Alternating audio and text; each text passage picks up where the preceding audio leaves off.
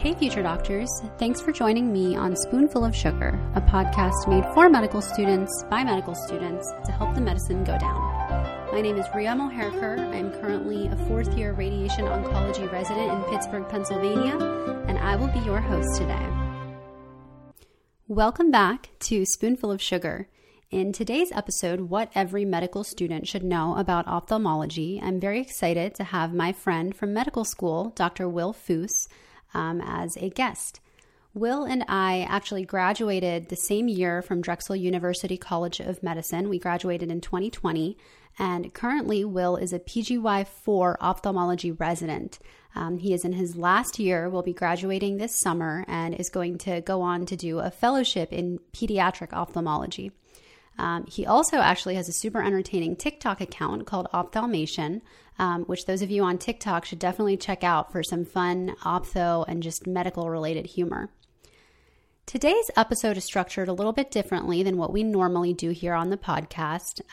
But last season, I recorded a similar episode called What Every Medical Student Should Know About Radiation Oncology, and I got really positive feedback. So I thought of starting to bring in some folks from other specialties as well to help all of us learn a little bit more about different niches within medicine, even if it's not an area that we're directly pursuing.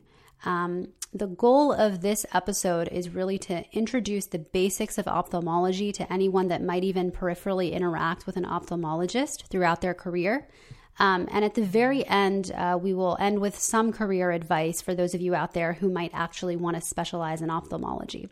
I really do think, though, that no matter what field you go into, it's really valuable to get some perspective on what other doctors are, what their days are like, what kinds of things they're seeing, and any words of wisdom they may have about conditions that they see every single day. So with that short little introduction, let's get into the interview, and I hope you find this helpful. Hey, Will, how are you doing? I'm doing great. How are you, Rhea? I'm good, hanging in there. Well, I just wanted to say thank you so much for being back on the show. Just for our listeners, Will was actually the very first guest to host an episode on Spoonful of Sugar back in season 1. He hosted a handful of episodes on the anatomy and physiology of the eye, neuro-ophthalmology, and ocular pathology, which you guys should definitely check out if you're interested. And then now, as we're starting to get more into specialty-specific episodes on the podcast, I thought it was only fitting that I have him on as my first resident guest to tell you guys more about the field now that he's 4 years in. So Will, can you tell us a little bit about how you got interested in ophthalmology? Yeah. So I think a lot of this kind of goes back to having my mom as sort of like a role model. She was an OBGYN. So my impression of medicine was always a doctor who did surgery in addition to medicine. And then I always really liked derm, kind of the Dr. Pimple Popper sort of stuff growing up. And then when I got to med school, I realized I really liked neurology as well. And as I was exploring different options, I felt like ophthalmology was the best combination of where the skin meets the brain. And I found, the surgical ratio was pretty great. There's a very, specialized knowledge set. And it's kind of a way to like specialize while still doing a little bit of everything. So that's why it was a perfect fit for me. Awesome. And I hear you're going to be moving back to Philly for fellowship. So can you tell us a little bit about what kind of fellowship you're doing and why you chose that? Yeah, I'm doing a pediatric ophthalmology fellowship. And I think kind of along the same lines as what I said, why I went into ophthalmology. I really like that the pediatric fellowship, you still kind of do a little bit of everything. Ophthalmology has a tendency to be very subspecialized. So pediatric ophthalmologists, their bread and butter kind of becomes, eye muscle surgery and strabismus, but they still do cataracts for kids. Some can still practice comprehensive ophthalmology, outpatient, and see kids as well. Some do glaucoma, they do some retina stuff, some mild oculoplastic stuff. So I think that's why I really liked it. Plus, kids are fun, and you get to see a lot of the weird stuff that you only really read about in textbooks. That's super awesome. You're going to make a great pediatric ophthalmologist. Thank I you. think it's super cool that in addition to being an ophtho resident, you also have a pretty popular TikTok account sharing some medical knowledge. I follow you and your videos are always spot on and hilarious. Can you tell us like how that got started? Yeah. So, I mean, I would say COVID and boredom. We graduated from medical school right as the pandemic started, and I went out to live with my parents for a couple months at the end of rotations, and I just had a lot of free time. So I started a non-medical TikTok account, and then I realized I kind of wanted to curate a different account that had more medical content. And then I just kind of thought of funny moments that were applicable, particularly in intern year, to how I thought about interactions in the with other providers or with patients, and sort of little movie quotes and stuff that would pop into my head that seemed relevant to those. That's awesome. Yeah, everyone needs a little bit of medical humor to make the job a little less stressful.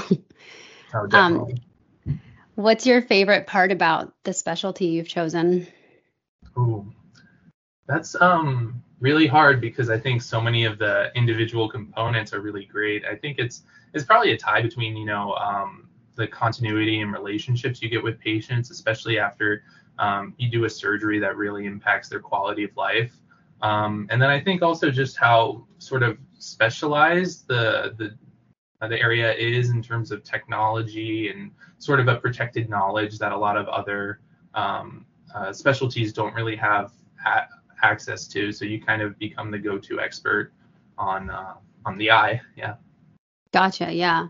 For me in medical school, the eye definitely scared me a lot. And it still scares me a lot. It freaks me out a little. And that's really why I wanted to do this episode. It's meant to kind of be like an education for all comers, and not just anyone that might be going into ophtho, but anyone that might peripherally interact with ophthalmologists in the course of their career. So I wanted to start off with just some very general questions about the field, kind of for everyone. And then for those medical students who are really interested in ophtho, I'll ask some kind of career advice type questions at the end. So first off, I was wondering if you can talk just a little bit about kind of the bread and butter of ophthalmology, and just like if there are general practitioners within the field and what their practices might look like. Yeah. I would say general ophthalmology, usually we say, is comprehensive. There's a lot of subspecialty fellowships that will practice comprehensive in addition to their subspecialty. And also, depending on the subspecialty, the bread and butter does change. But for a comprehensive ophthalmologist, really the bread and butter are going to be cataracts, doing surgery and evaluating those. Additionally, you'll be doing sort of some basic screening and exams for diabetes, glaucoma, retinal problems. You can see dry eyes, some small eyelid procedures you might do, and some laser procedures. And of course, refractions, giving glasses. Ophthalmologists do that in addition to optometrists. We don't necessarily like to do it as much, but certainly that does kind of become part of the bread and butter. But in terms of the bread and butter surgery, it's going to be cataracts, and that's going to be a fair amount of what you see in clinic. Gotcha. That's super helpful. And then you mentioned, you're going into pediatric ophthalmology, but what are some of the other kind of most common fellowships that there are to pursue in ophtho, and how long are those typically? Yeah, most fellowships are about a year. Some of the more specialized surgical ones can be 2 years. Mhm. And then there's a couple that are, even a little more niche, even for ophthalmology. But the big ones are usually retina, which surgically would be a 2-year fellowship, but you can also do a 1-year medical retina fellowship. Glaucoma, cornea, oculoplastics, which is usually 2 years. There is refractive surgery, that's things like LASIK and PRK, or can also be specialized cataract surgery that's aiming to get people completely free of glasses. And then neuro-ophthalmology. Then there's pediatrics like myself, and then there's a couple more niche ones like ocular pathology, uveitis, ocular oncology, and even global ophthalmology. Gotcha. That's super helpful. And I guess if you were to be like a general ophthalmologist, can you give a sense of what the general schedule might be like, and how most attendings split their time between clinic and the OR? Yeah, so like you said, most of it is clinic. It's outpatient setting, unless you're in an academic program or you kind of you're with a group that takes call at a hospital. Usually, you're outpatient. Surgery will be 1 to 2 days per week. Usually, it might be a half day, and then you're in clinic the other days per week. Could be 3 to 4 days, sometimes half days. And then you might have those clinics kind of further subspecialized if you have a pre-op or a post-op clinic, depending upon how it runs, and maybe a day for lasers and minor procedures as well. Gotcha. So it seems like a really good balance between like clinic and OR. And it seems like, I guess, can you give a sense of what the hours are like and how busy ophthalmologists are when on call and things like that? Yeah. So, I mean, hours, it's going to, depend on the particular institution. It's very much like a 9 to 5 job in that sense. Most people will do probably 8 o'clock start for clinic, and then their last patient will probably be scheduled at 3:30, so they'll be done by 4:30. Some clinics start a little earlier, some start go a little later. Some clinicians like to have Saturday or Sunday, or like to have half days. Probably roughly the 40-hour work week now. Normally those are pretty packed. You're seeing a lot of patients. An average comprehensive ophthalmologist is probably seeing anywhere from 20 to 50 patients a day, depending on how busy they are. There are some retina doctors who see 35 to 70 patients a day. So it can be so I mean, when you're done, there's usually not much you have to do when you get home. If you're on call, depending on how the call is set up, oftentimes you can triage most ocular problems to the morning. And if you have a private practice, you can say, hey, we'll see you first thing in the morning.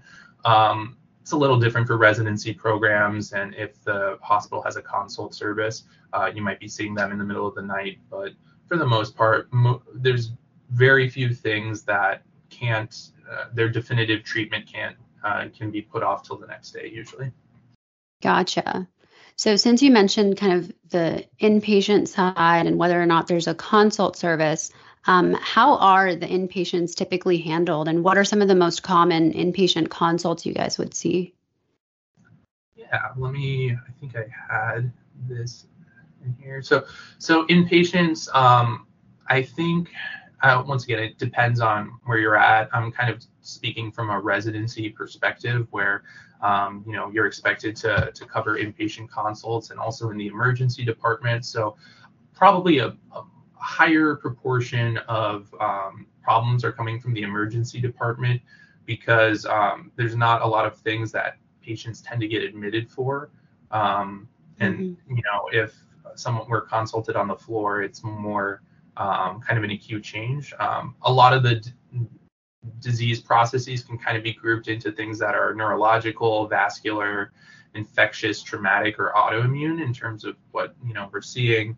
And most of the time, our initial evaluation is enough, and then we kind of give our recommendations for inpatient, and then we want them to follow up outpatient if there's a more definitive treatment there. There's a few exceptions with things we might go and see daily if it's something we had to do surgery on, if they had like a orbital cellulitis or some corneal ulcers, we need to see daily to make sure they're getting better. But for instance, typical consults we'll get disc edema consults, or people will say papilledema. There's a lot of different ways you can bleed in the eye, so often stuff like that. Vascular diseases, whether it's like an ocular ischemia, central retinal vein occlusion, artery occlusion, lots of strokes, infectious problems like orbital cellulitis, abscesses, corneal ulcers. lot of trauma in the emergency department, open globes, floor fractures, and then some uveitis. And then, amidst all this, we're going to get a lot of consults that end up being just dry eye problems. Gotcha. Makes sense. Could be kind of a variety of things, it sounds like, and a variety of severity. This is a question that I'm like thinking of right now on the spot, but can you talk a little bit about what your exam is like? Like, let's say you're evaluating a inpatient and you're consulted for some trauma related to the eye, other than like what we all learn in medical school, like looking at pupils and extraocular movements. Can you talk just a little bit more about what you would be examining for and how you'd go about it? Yeah. So I kind of have like an algorithm that I go through, and I think it's really good there's this resource called like timroot.com, and he kind of goes through this very well in a way that's digestible for a medical student. But I kind of start out with sort of vitals. For the eye, vitals are a little different than, blood pressure and stuff. So we'll check visual acuity. That's, reading the Snellen chart or a near card if we have that. We'll check the intraocular pressure, and then the pupils. Obviously, we'll look at that. We'll look at the extraocular motility and their visual field. That's usually the big 5 vitals that we look at first. And then if we have a slit lamp on hand, we'll do an anterior segmented exam, look at the cornea, sorry, I was getting a call. We'll look at the cornea, the iris, the pupil, the lids, the lashes, make sure there's nothing obviously wrong with that. And then we'll dilate the patient and we'll look at the fundus. So we'll look at the retina, we'll look at the optic nerve, the vessels, and all of that. And then if all of that doesn't really help us out, then we'll usually kind of ask for neurologic imaging or orbital imaging. Yeah. Gotcha. Thank you. That's super helpful. And what was that resource you mentioned that's good for medical students, the website? Yeah, it's called timroot.com. He has this thing called OphthoBook, which you can buy if you like a physical copy, but it's actually free online, the PDF. And he explains things very well. It was kind of the Bible when I was doing away rotations. Oh, awesome. That's super helpful for our students probably. So timroot.com, you said? Yeah. Cool. One question that I always have for like every specialty, because I know I have my pet peeves within my specialty, but do you ever get consults that you see and you feel like they probably weren't necessary, or you wish that they had been handled differently? Like you wish you got it earlier or later or not at all? So most of the things are, not at all, because a lot of what we do is outpatient. So I think there are appropriate consults. I think whenever we can kind of divide ophthalmic complaints into 4 categories, one being, there's a problem with vision, the patient's seeing something or not seeing something that they should be. Then there's sensation, my eye hurts, it feels gritty, whatever. Then there's discharge. And then there's the WTF is that, which is, the eye just looks awful. It's popping out, they're not facing the same way. And I tend to take, complaints of vision if it's not just a generic, like, oh, my vision's blurry. But if a patient is, pretty adamant that their vision is changing and stuff, I usually take those pretty seriously. I think that's, a pretty appropriate consult. Same with the WTF is that category. If the eyes just don't look right, I think that's appropriate. I think a lot of, things that are like sensation-based eye pain are usually, it's usually dry eye, and especially in the inpatient setting, it's usually patients who are on respirators or they've been in the ICU with their eyes open the whole time, and it's just drying out, and that's really what it is.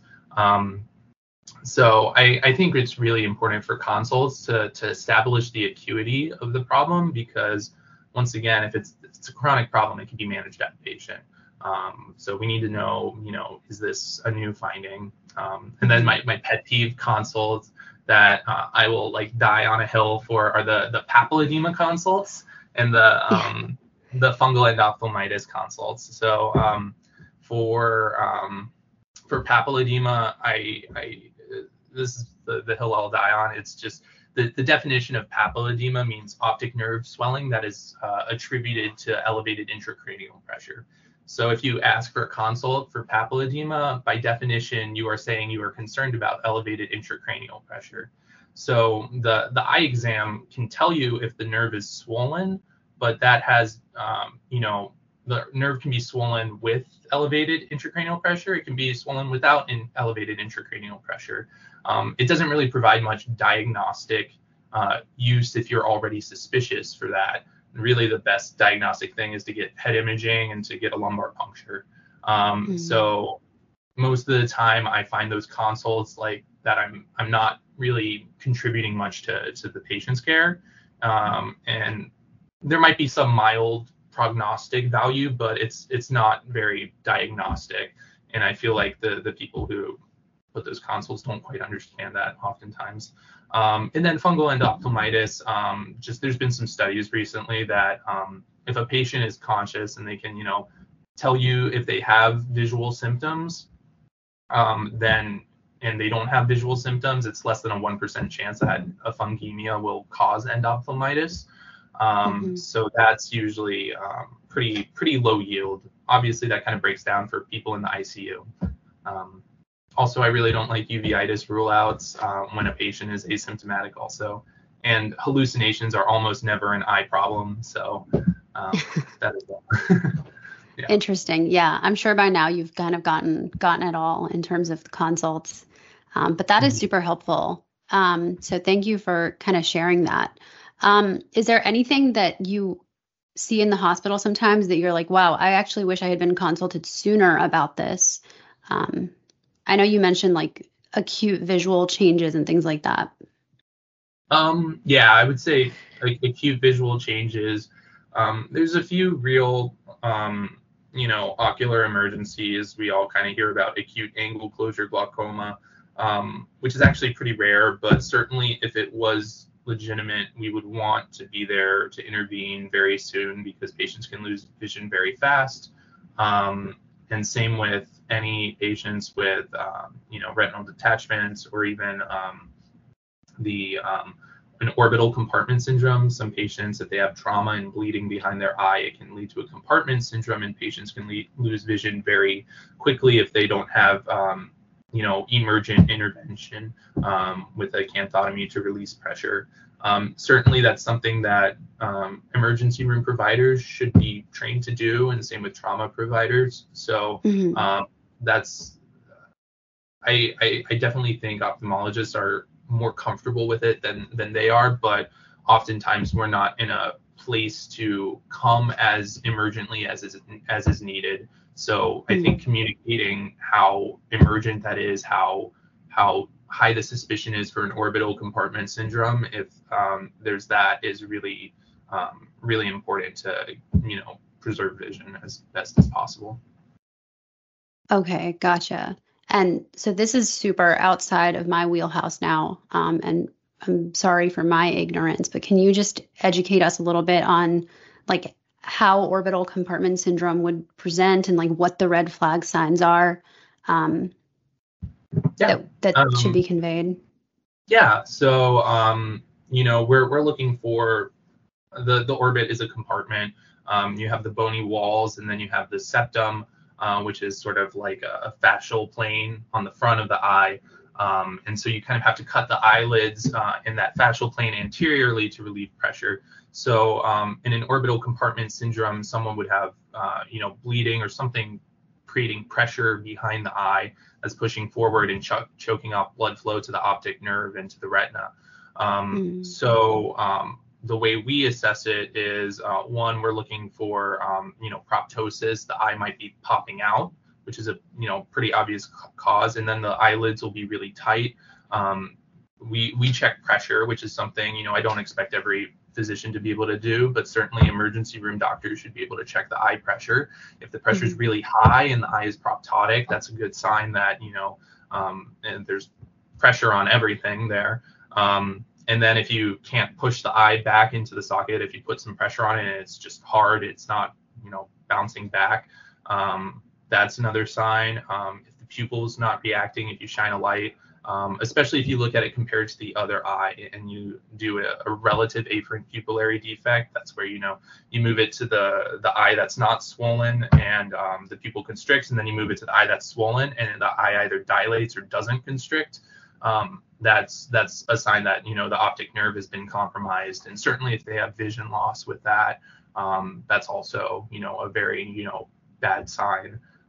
So kind of assessing all those together. And then there's, a lot of these patients will have CT scans, and you can see if any of those bones in the orbit are broken. That might be a good sign, because, there might be decreased pressure on the eye, but then you have to worry about other things.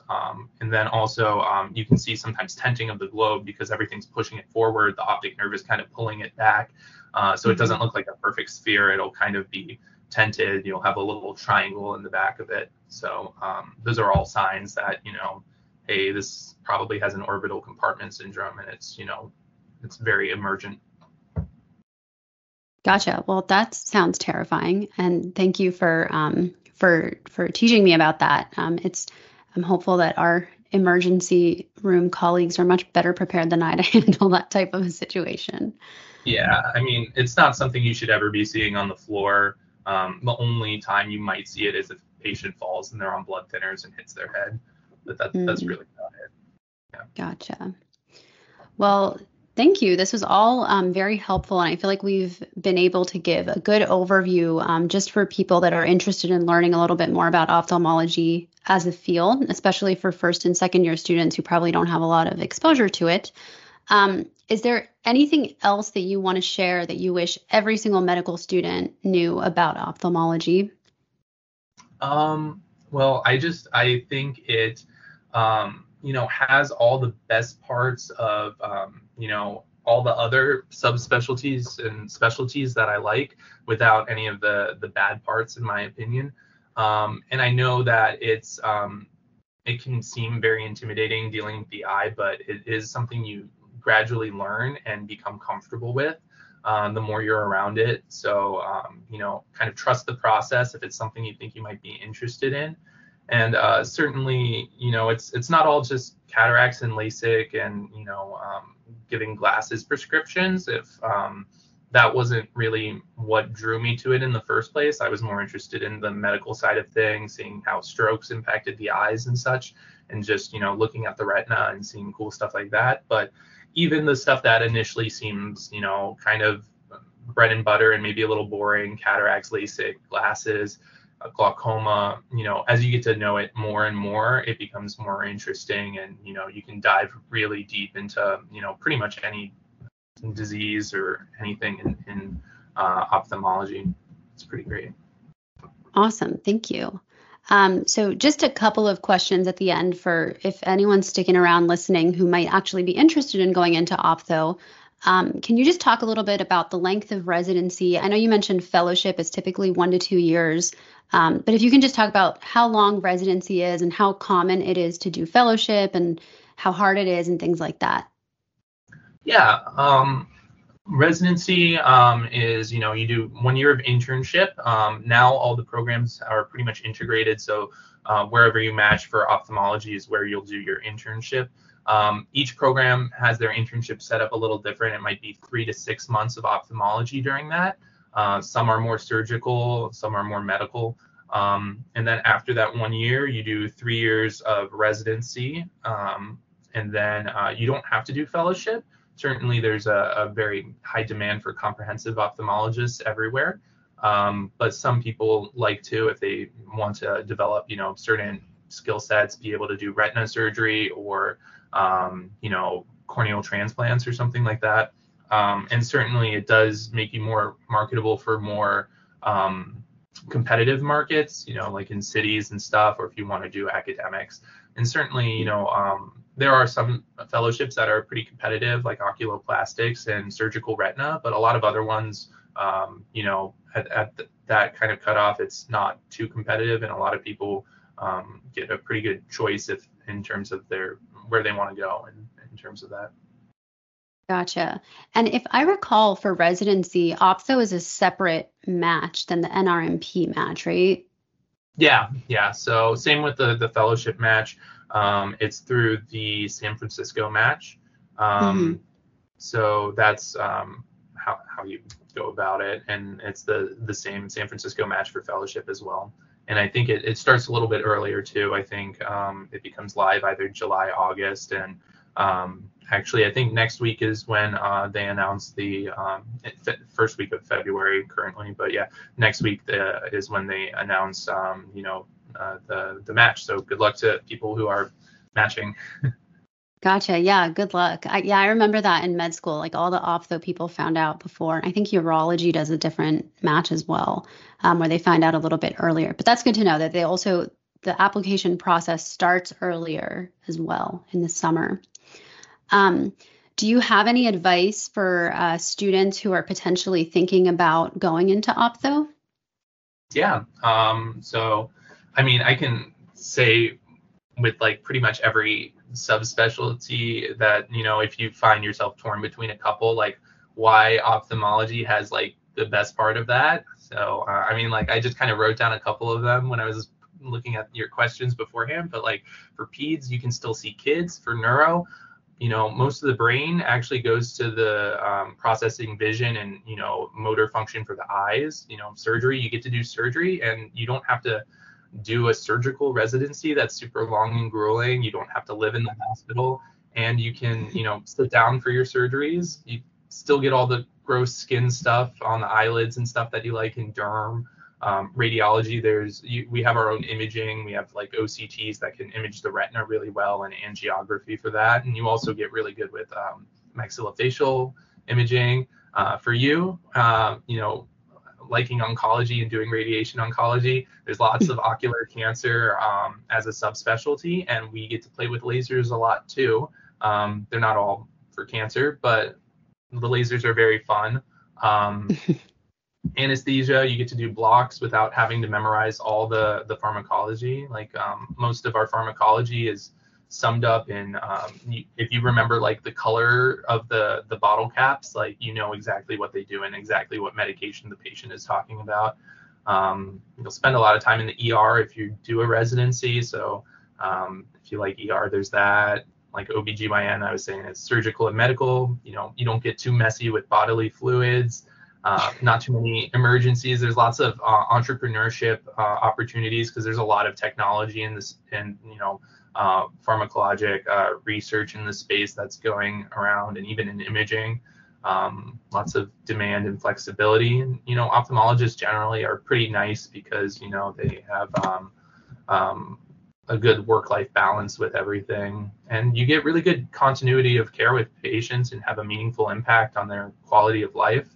And most of the time, you don't have to deal with them dying as much either. So I think that's all really, really some of the great things about ophthalmology. The one thing that kind of is a little bit of a bummer is because it's kind of so specialized, it's a little isolated from, other specialties, especially when you're out practicing. So, but, you can make the effort to see your friends in the hospital as well, and in their other specialties and such. So, yeah.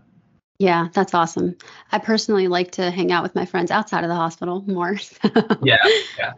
But yeah, that sounds awesome. I think like Radonc, ophtho sounds like it's really the best of both worlds when it comes to like medicine and surgery, which is kind of the big decision that students have to make.